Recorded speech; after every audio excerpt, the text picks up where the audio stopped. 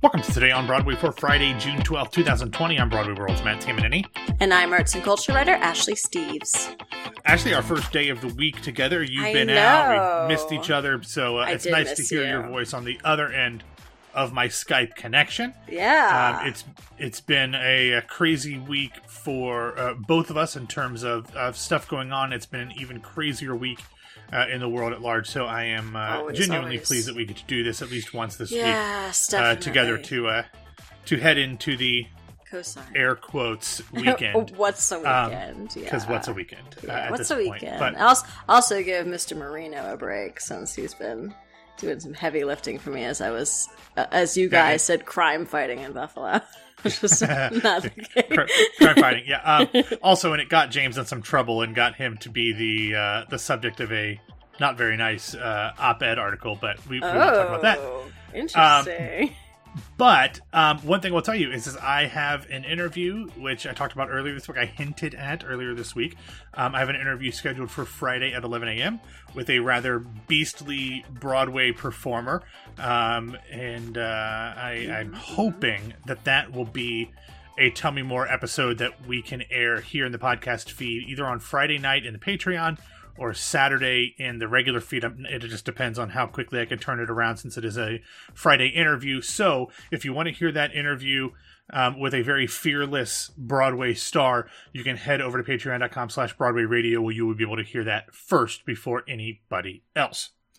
All right, Ashley, there wasn't a ton of news in the theatrical world on Friday, but we did have a lot of things that I want to talk about. There is some news, which we will get to, but I want to continue this conversation that we've been having about the ongoing efforts from Broadway and the theater community to confront and acknowledge and deal with the inherent racism that is a part of the industry and the community. The one thing I will remind everybody is that the Broadway Advocacy Coalition's Broadway for Black Lives Matter Again forum has 1 day left. Ashley, you and I both participated in the day two listening. Yeah, the day 2 listening part of the 3-day forum, because the first day was specifically for Black theater makers and other creatives. Yeah, so we're going to probably talk a little bit about that more on Monday after we've been a part of both part 2 and part 3. Mm-hmm. Technically, they say they want you to participate in both parts if you're going to participate in one or the other. Sure. But you can still register for part 3 if you were not able to be a part of part 2. So we'll have a link for that in the show notes. And then I want to kind of just point out some things. And I don't necessarily want to get into the depth of them because, as we've talked about, Ashley, we are two incredibly pasty people, and so true. We want to lend our support to them, but we also are very focused on trying to provide opportunities for people to use their own voices to discuss these issues. But I wanted to mention an article that came up on Playbill, talking about a new organization called Broadway for Racial Justice. It was set up by Brandon Michael Nass, I believe is how you pronounce his last name. He's been involved with Cats and a bunch of other shows. And he's put together this call hoping to encourage some sort of change in the theatrical world due to collaboration between folks who might not always be looking to work with people outside of their circles. So if you want to learn more about this organization, we will have a link in the show notes for that. Actually, you also talked, I believe, on the episode that I was not on about the We See You White American Theater movement. Mm-hmm. This has become a much bigger thing. We actually heard they talked about it on the New York Times offstage opening night event, which we're going to talk about it here a little later. It's becoming a pretty big thing in the theater community. So if you have not read it, if you have not signed the protest or signed the petition, I encourage you to at least read it and see what it's about, and then you can make the decision as to whether or not you want to sign it or not. But we'll have more information about that in the show notes. And as of recording, that petition that you mentioned, the change.org demand change for BIPOC theater makers, is 72,145 of the 75,000. That was its original goal. Right, that is its original goal, yes. Yeah, very cool. The last thing that I wanted to mention is a little less official. It's not a petition. It's not an organization. But it's actually a Medium post. Medium's a website. It's kind of like a blog where you can post articles. It's by the actor and writer Heath Saunders. Ashley, have you seen this article that he wrote? I've seen it, but I haven't gotten a chance to read it yet. It's in my queue of articles that I was catching up on after my trip. Yeah. You were fighting crime and saving the great city of Buffalo. Yes, exactly. In the 716, yeah. 716. If you aren't familiar with Heath Saunders, he was in Natasha Peer and the Great Comet of 1812. He was in Alice by Heart off Broadway. He was in Jesus Christ Superstar Live. And he wrote an article that was truthfully brilliant. And it kind of went through the different ways that black bodies had been used in the American musical theater, and didn't necessarily pass judgment on the shows themselves, because as he says, even the shows that he hates, like Hairspray, is expertly written. It was done with the best of intent. He goes out of his way to say, I have nothing against these shows, against the writers. They genuinely are all trying to do good things with their messages, and they are all very well written.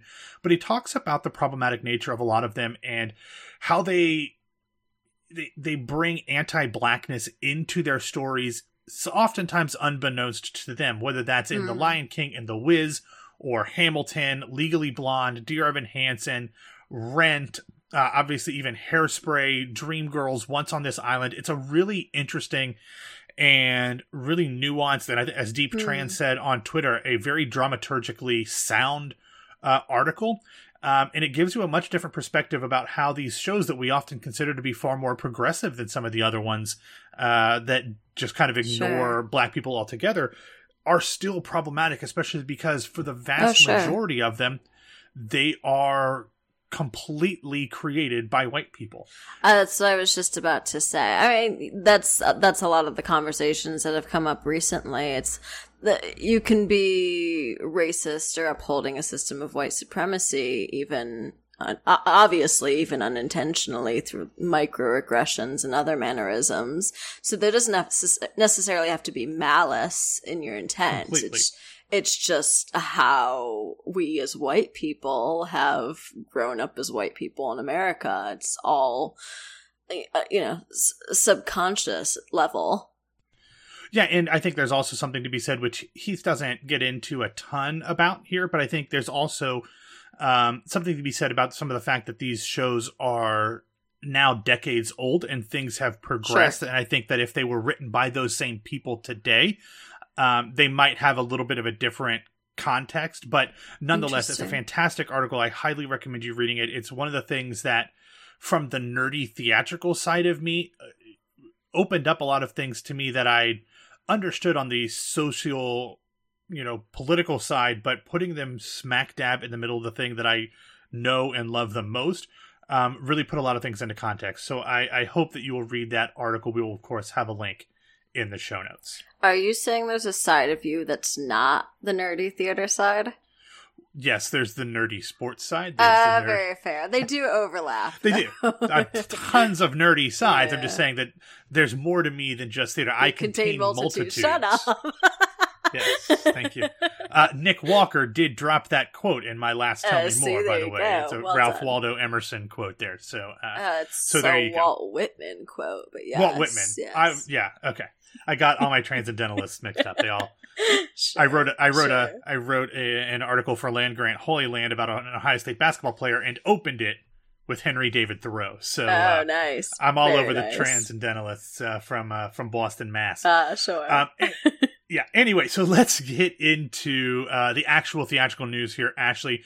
This is a follow-up on a story that we had talked about earlier in the week, and it has to do with the petition that now has over 16,000 signatures, in which some incredibly well-intentioned folks were trying to encourage the theatrical powers that be to turn the Apollo Theater in Harlem into a Broadway house. However, that petition has now been closed because the Apollo Theater really isn't interested in being a Broadway house. I was wondering that one. Yeah, and they said they did not exactly have a comment on the petition itself, but they did want to make very clear that the petition did not emanate with them. And they said there's a lot going on in the world right now, and we are all adjusting, meaning we've got more important things to deal with. When James and I talked about this the other day, there's a lot of financial and other types of things that could be a problem with them turning into a Broadway house. But I think the most important, and James really talked about this the most, was how important the Apollo Theater is to the fabric of Harlem, and that if they interrupted their normal programming schedule to do a sit down of some show, even if it was, probably a black led show and a black created show, it would still interrupt a lot of the organizations and a lot of the productions that would happen there normally. So I think, as much as I am wholeheartedly behind this idea, if they decided they wanted to do it, it's probably not something that makes sense for them in the way that their message and their mission is currently constituted. Exactly, yes. All right, let's talk about some other things that are also disappointing in one way or another. We had been excited about the fact that the MCC Theater's Miscast Gala would be coming to YouTube on June 20th. However, they've decided to postpone that due to what is going on in the world right now. They said all of our great artists and collaborators who are a part of this event will be with us when we stream Miscast at a later date. However, now is a time for us to reflect, reevaluate, and actively participate in this moment in our nation's history. Of course, Miscast is a gala, and they are trying to raise money for the MCC Theater by doing this. I'm a little cynical, Ashley, just saying that, are they just canceling it because it's hard to put these things together? June 20th is still 9 days away, so I don't think anyone would look side-eye at them, doing it on June 20th, but nonetheless, one of my favorite events every year, and disappointed that we won't have it on that day, but look forward to whenever they end up doing it. All right, so on Thursday, I got an email from Dear Evan Hansen, and it wasn't at my Broadway World account. It wasn't at my Broadway Radio account. It was just on my personal email address because I guess I had purchased tickets to see Dear Evan Hansen with that email address at one point. I did not see this come through as a press release anywhere, so I think that's important to note. But they sent out an email talking about the world that we're living in, and not just saying we will do better and all of the things that we are seeing from different shows and organizations, but instead they're saying, quote, that they're making a commitment not merely to listen, but to act, and to act now. As a first step on behalf of the three Dear Evan Hansen companies, Broadway, Tour, and London, they have donated $100,000 to be split equally between two organizations. First, $50,000 is going to the Broadway Advocacy Coalition, and then the second $50,000 is going to Color of Change, which is an organization we've talked about that is now doing a lot of work with Broadway Cares Equity Fights AIDS. But it goes on from there as well. In this email, the production or the producers behind Dear Evan Hansen said, quote, and our work on examining our own practices has already begun. Like so many companies and organizations, large and small, we are looking inward, assessing the personnel, policies, and systems of our show at every level, in every department, and at every location. And then they go on to talk about encouraging other people to do the same. And it's interesting, actually, because I think a lot of conversation has happened around Dear Evan Hansen in terms of race, in a show that is not really about race. Right. Because they do have some black characters. They have cast a black man in the lead role, which has until that point had been played by a white man. It's an interesting thing. I've got tons of issues with Dear Evan Hansen as a show. Oh, deeply. Yes. Yeah. And I didn't always love their use of race in the past, but I think it is a show that has at least shown itself to be open to making some changes. And I'm encouraged by their not only making a statement by putting some money where their mouth is, And I hope that they do make some changes internally, and that other shows do the same as well. Oh yeah, they have a lot of changes to be made over there, as we've talked about. Both of our disdain for the show as a whole. Has there been a list compiled yet of the shows that have actually put up money to organizations? I know Dear Evan Hansen has, and then we've talked about shows that have closed, like Slave Play and What the Constitution Means to Me. But I'm trying to think of others. Yeah.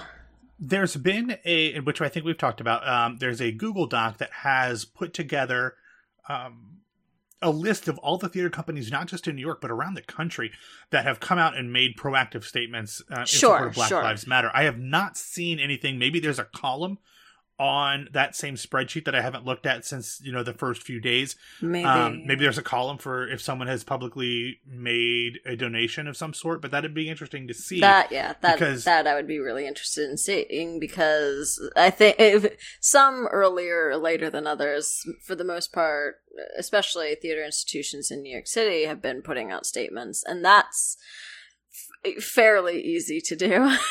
So I would like to see more theater organizations or shows like Dear Evan Hansen saying, we know we've screwed up in the past, we're releasing this statement unequivocally showing our support of Black Lives Matter, and also here is money unequivocally supporting Black Lives Matter. Yeah, the one thing I hesitate on that is that, yes, donating money to organizations is great for these shows and these theater companies. Obviously, right now, some of them might not have a ton of money to donate. But the thing that I really want to see, the thing that I really, really, really want to see is the institutional changes internally at the organizations. That's what's really going to make the most difference. So, no doubt whatsoever. Yeah, and I know you're not saying one or the other, but it's just that's what I would most like to see a list about in the future.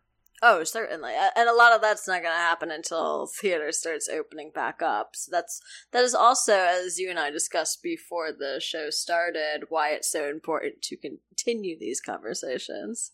Absolutely. All right, one more real quick Dear Evan Hansen note. It was reported by Deadline yesterday that Caitlin Dever is currently in talks to play Zoe Murphy in the upcoming film adaptation. Ironically enough, Caitlin Dever played the best friend of Beanie Feldstein in the film Booksmart. Beanie Feldstein is, of course, the real-life best friend of Ben Platt, who originated the role of Dear Evan Hansen, and apparently is expected to reprise his role as the title character in the film, which will be adapted to the screen by Steven Spassky. Now, I must tell you, Ben Platt is currently 26, so by the time this film probably gets to filming or whatever, he'll be 27, 28. At least a decade older than he should be to play the role. And it has nothing to do with his ability to play the part. I just think, I don't know how old Caitlin Dever is. I did not see her age mentioned anywhere today, but it might just be time for Ben to hang up the blue shirt and let somebody a little more age appropriate play that role. I Googled Caitlin while you were talking. She is currently 23 years old. Okay, so I mean, she'll by the time this film comes out, she'll probably be 25. By the time they film or whatever, he'll be 27, 28, whatever. So I mean, it's not a huge age difference between them. But it's still 28-year-olds playing 17, 18-year-olds. Yeah, it's like the Steve Buscemi 30 Rock. How Hello, you my doing, fellow kids, children, youths, whatever he's in. But it's also like any the shows and films have gotten much better with it in recent years about casting age appropriately, and there's 1,000 union reasons behind that. But also, I mean, look at Grease, for instance, casting high school adults in high school roles. Like, we can't keep doing that when there's so much good talent. Well, I don't mind it as much on stage. No, yeah. Because the depth makes it so much harder to kind of recognize on screen, which film is such a literal medium. Exactly. To have somebody who is clearly not literally that age or even close makes it a little bit more problematic. Yes, for sure. Anyway, we will deal with that when anything is officially announced. One more real quick thing that I want to mention that has to do with things being on screen. It was announced on Thursday evening that NBC's musical dramedy, Zoe's Extraordinary Playlist, has been renewed for a second season. I don't know how I feel about that. I was going to say, your job lives another day at least. I don't know that I wanted it to. Oh, no. That's a lot of work to do those recap episodes. They were long. But anyway, so that'll be back at some point in the 2020-2021 season on WNBC. One more real quick bit of news before we get into the recommendations. Signature Theater announced that they would be opening their lobby on Friday, Saturday, and Sunday to any protesters who wanted to stop by from 2 p.m. to 6 p.m. Nice. The theaters will provide bathrooms, Wi-Fi, bottled water, snacks, and hand sanitizers. Does ask that if you're coming in, wear a damn mask. Please wear a mask. If you're going in, if you're not going in, just put on a mask. If you leave your house, wear a mask. Yeah, there's an article that I'm going to write about from a sports perspective this weekend, and that's going to be a thing. But all right, real quick, let's get into these recommendations. First up, I had mentioned the fact that Seth Rudetsky had been doing a concert series where he was selling tickets to see cabarets with him and Kelly O'Hara, him and Jeremy Jordan, and him and Jesse Mueller. He's already done the one with Kelly O'Hara. He is going to be doing the ones with Jeremy Jordan this weekend, and then Jesse Mueller the following weekend. He announced earlier this week that the next 3 people involved will be somewhat familiar names to some: Audra McDonald, Lea Salonga, and Melissa Errico. These are basically the same versions of what he does on his tours around the country, his performances around the country.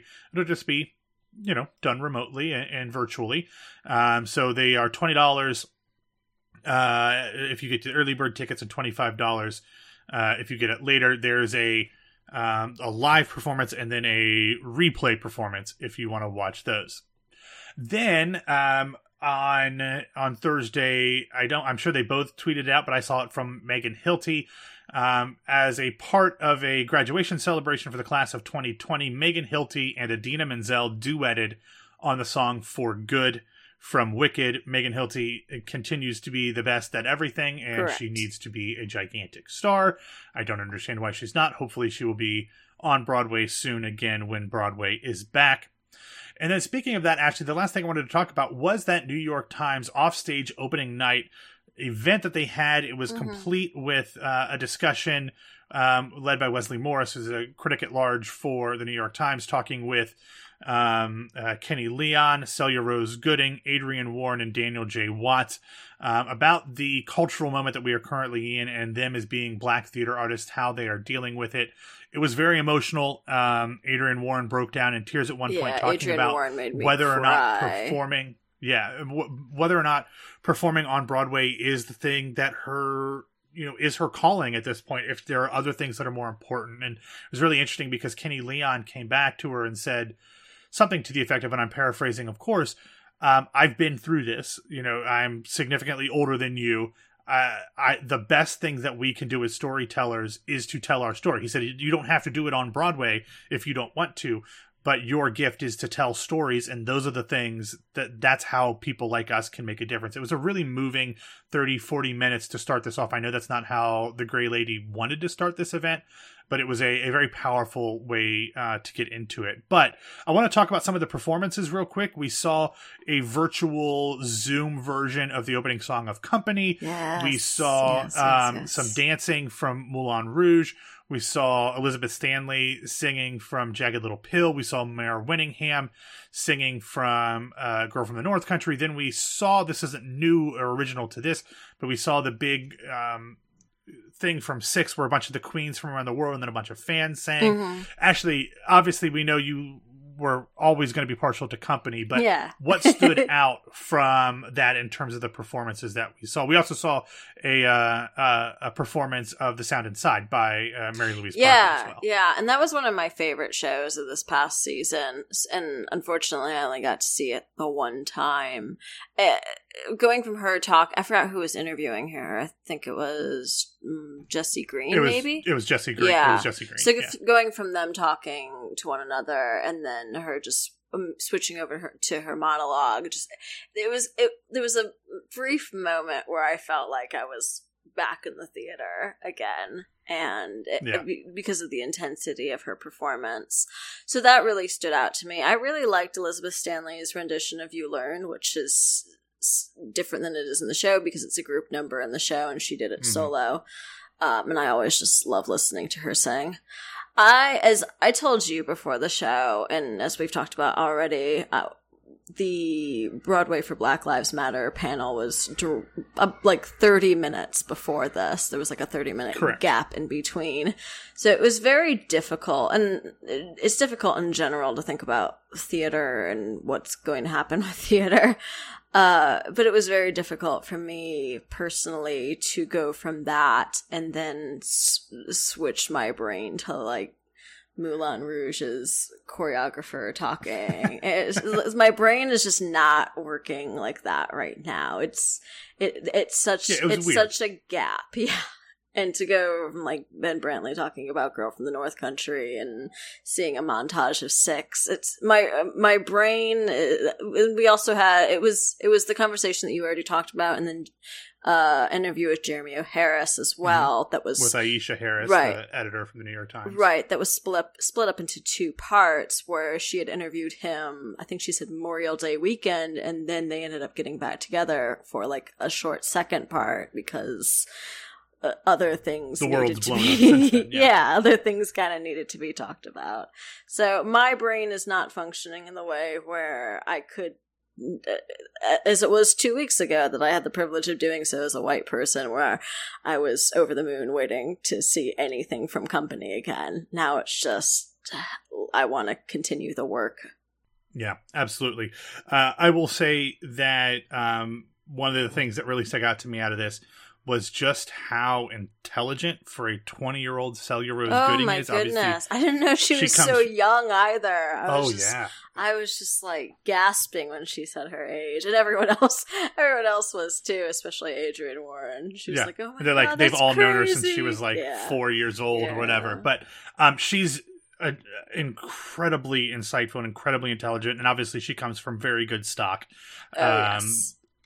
With her mother has always been that way as well. But I will say that the ending of this, and I have come around, I have done a complete 180 on the musical Six. Oh. I was never down on the show in terms of the show itself, but I had a lot of questions about how well it would, land on Broadway because it's, so short and it's playing everywhere around the country. I was full on like tearing up during that thing. And I've seen it before. Nice. It was the Queens from around the country. I'm a fan. Like I haven't seen Girl from the North Country on Broadway. I saw it off Broadway. But I would be hard pressed to vote for anything other than Six as the best musical for the Tonys. That show has brought me a ton of joy since then. I've really kind of followed some of the queens on the Broadway queens on social media since then. Different type of Broadway queens, yeah. What's that? It's a different type of Broadway queens. I just wanted to make clear that it's not the normal Broadway queens that I follow on social media.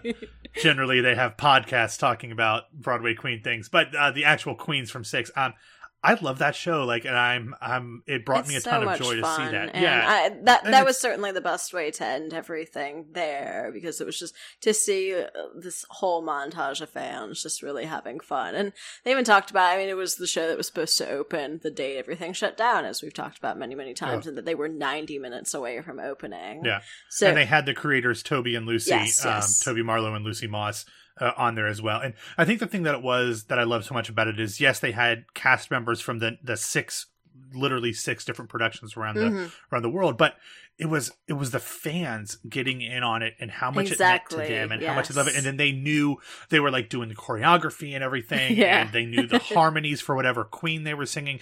I'm literally, tears are coming to my eyes as I'm talking about it. It shows how special theater can be, and especially during these times when everything else sucks, and even right now theater sucks. Yeah. Not only because it's down, but now we're also confronting a lot of the racism in the community.